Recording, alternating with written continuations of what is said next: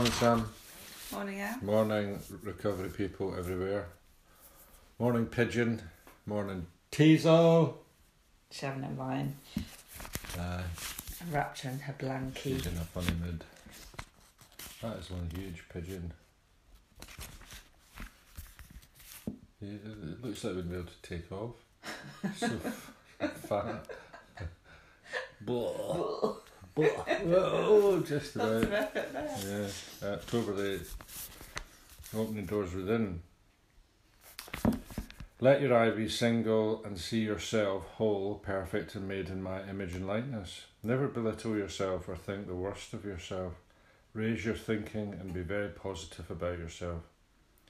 If you have made mistakes, learn to forgive yourself and then move forward and upward. I have no need for you to scourge yourself and to go about full of self-concern and self-pity. Do you not realise that when you do so, you shut yourself off from me and I cannot use you? Keep open, learn from your mistakes. Forget the self completely in love and service to your fellow human beings. As soon as you start thinking of others, the self is forgotten. Service is a great healer, a great renewer of balance and stability. So find out what your very best is, what you're good at, and when you know what it is, then go ahead and give it your whole heart. Keep moving forward, never backward.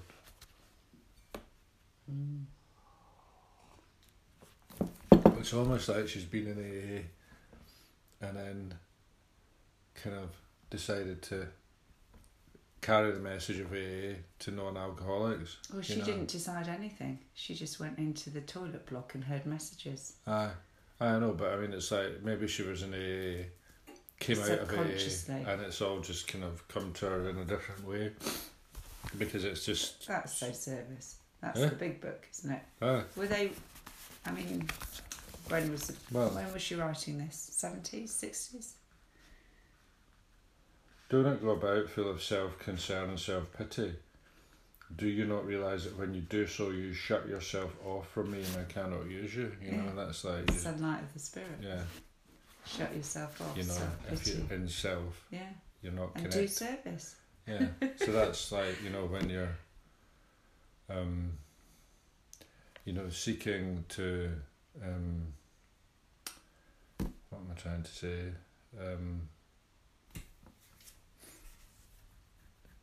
You know, if you're looking to escape self using some sort of substance or activity, then it's like being in self-pity. You know, you're disconnected from higher power. You're in self, and you know you're basically you can't. You don't have a program at that point. You know, you're in self. You're not connected, and you know you're not getting the solution. You've got no solution. You've got no program. Well, all you've got is, you know, locked inside your own head. That's fundamental, isn't it? When, you know, whenever you're feeling down or full of self-pity, you know, your sponsor says go and phone someone, help someone else, go and do a 12-step call. Takes you out of self. Do some service, It's like that's how to feel better.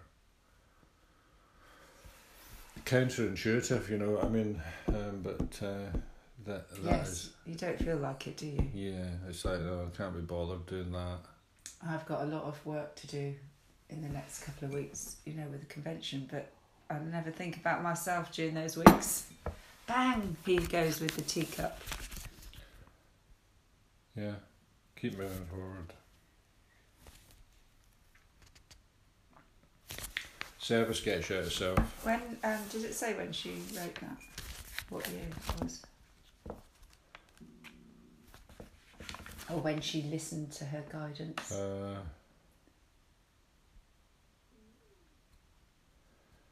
they moved to Caravan in 1962. So a couple of years, wasn't it? Around about a couple of years later she wrote that, perhaps.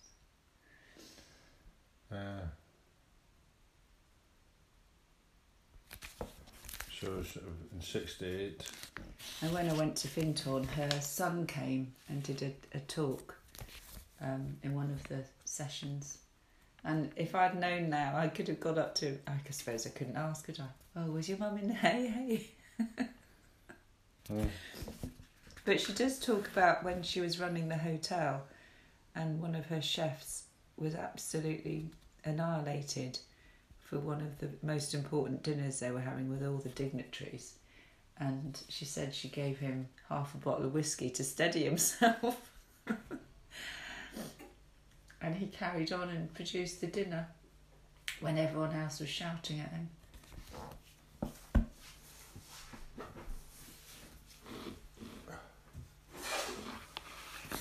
Right. August 8th. Is it cooked? Yeah, October 8th. Alcoholics Anonymous thought for the day. There is such a thing as being too loyal to any one group. Do I feel put out when another group starts and some members of my group leave it and branch out into new territory? Or do I send them out with my blessing? Do I visit that new offshoot group and help it along? Or do I sulk in my own tent? AA grows by the starting of new groups all the time. I must realise that it's a good thing for a large group to split up into smaller ones, even if it means that the large group, my own group, becomes smaller. Am I always ready to help new groups? Meditation for the day. Pray and keep praying until it brings peace and serenity and a feeling of communion with one who is near and ready to help. The thought of God is balm for our hates and fears. In praying to God, we find healing for hurt feelings and resentments. In thinking of God, doubts and fears leave us. Instead of those doubts and fears, there will flow into our hearts such faith and love as is beyond the power of material things to give, and such peace as the world can neither give nor take away.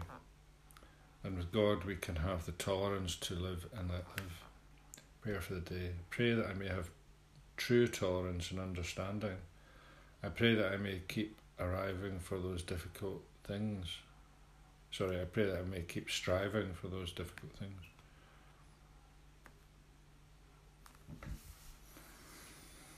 Mm-hmm. Well, it's funny because, I have learned to be more tolerant. I remember when someone was going from my home group, I was like, ooh, I felt a bit, what's wrong with us? And then they came back.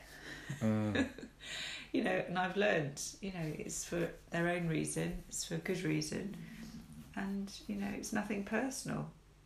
I think I've learned a lot since then. And, I like new groups. I go and support the early morning Thursday one. It's nice. I don't have a problem. If anyone wants to go and start another one, that's fine. It's great. More for me. Mm-hmm. But I don't have true tolerance yet. I'm really trying to work towards tolerance. Mm-hmm.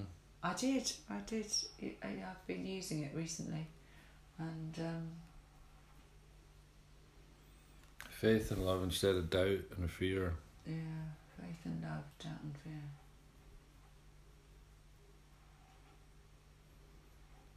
Yeah, I mean, tolerance, love and tolerance. It's an easier way to be. Resentment and anger. It's just it's a negative energy on your well-being. Even when it's justified, if somebody's being, hurtful, unfair, and it's a natural response to sort of fight back. That isn't really getting anywhere. Because those people don't care about your anger. They don't. They're in their own world, But they're sick people, I sometimes now think, well, there's a reason why they're like that. And I try and think, excuse me, deeper into why they're angry and intolerant and I've been trying to help. And once you get to the root of why they're a bit like that and start trying to understand them, I find it's a bit easier. And also once I get in my head that they're not very well people, like I wasn't very well. yet people were tolerant with me. You know, they said they tried to get me into rehab, tried to make me better. So I've got to do the same when people aren't very well myself. Because imagine if everyone had shunned me when I was ill. So I'm trying to understand that the reason why they're so mean or not very nice is something's happened to them, I think. So yeah, I'm learning. But sometimes it's just, you know, you just look at someone and you just think, oh my God, they're really I know, but I mean, it's like when somebody's really been a pain in the arse, you know, if you're loving and tolerant towards them, that really winds them up. Yeah. You know, so it's like, if, you know, it's better for you to be tolerant and actually. Yeah, it is actually. Yeah. You know, if they get a rise out of you, then they've succeeded. You know, whereas if you don't, you know, then they failed. Right. I don't think anyone will be able to hear anything when you're chopping a banana. So, have you finished? Yeah. It's so noisy. It is noisy when you do anything else other than talk. I'm being intolerant of you. Because you're not giving this your full attention. You're chopping bananas and being noisy. Am I? Alright then, I'll leave it at that. Thank you. Thanks. Have a lovely day.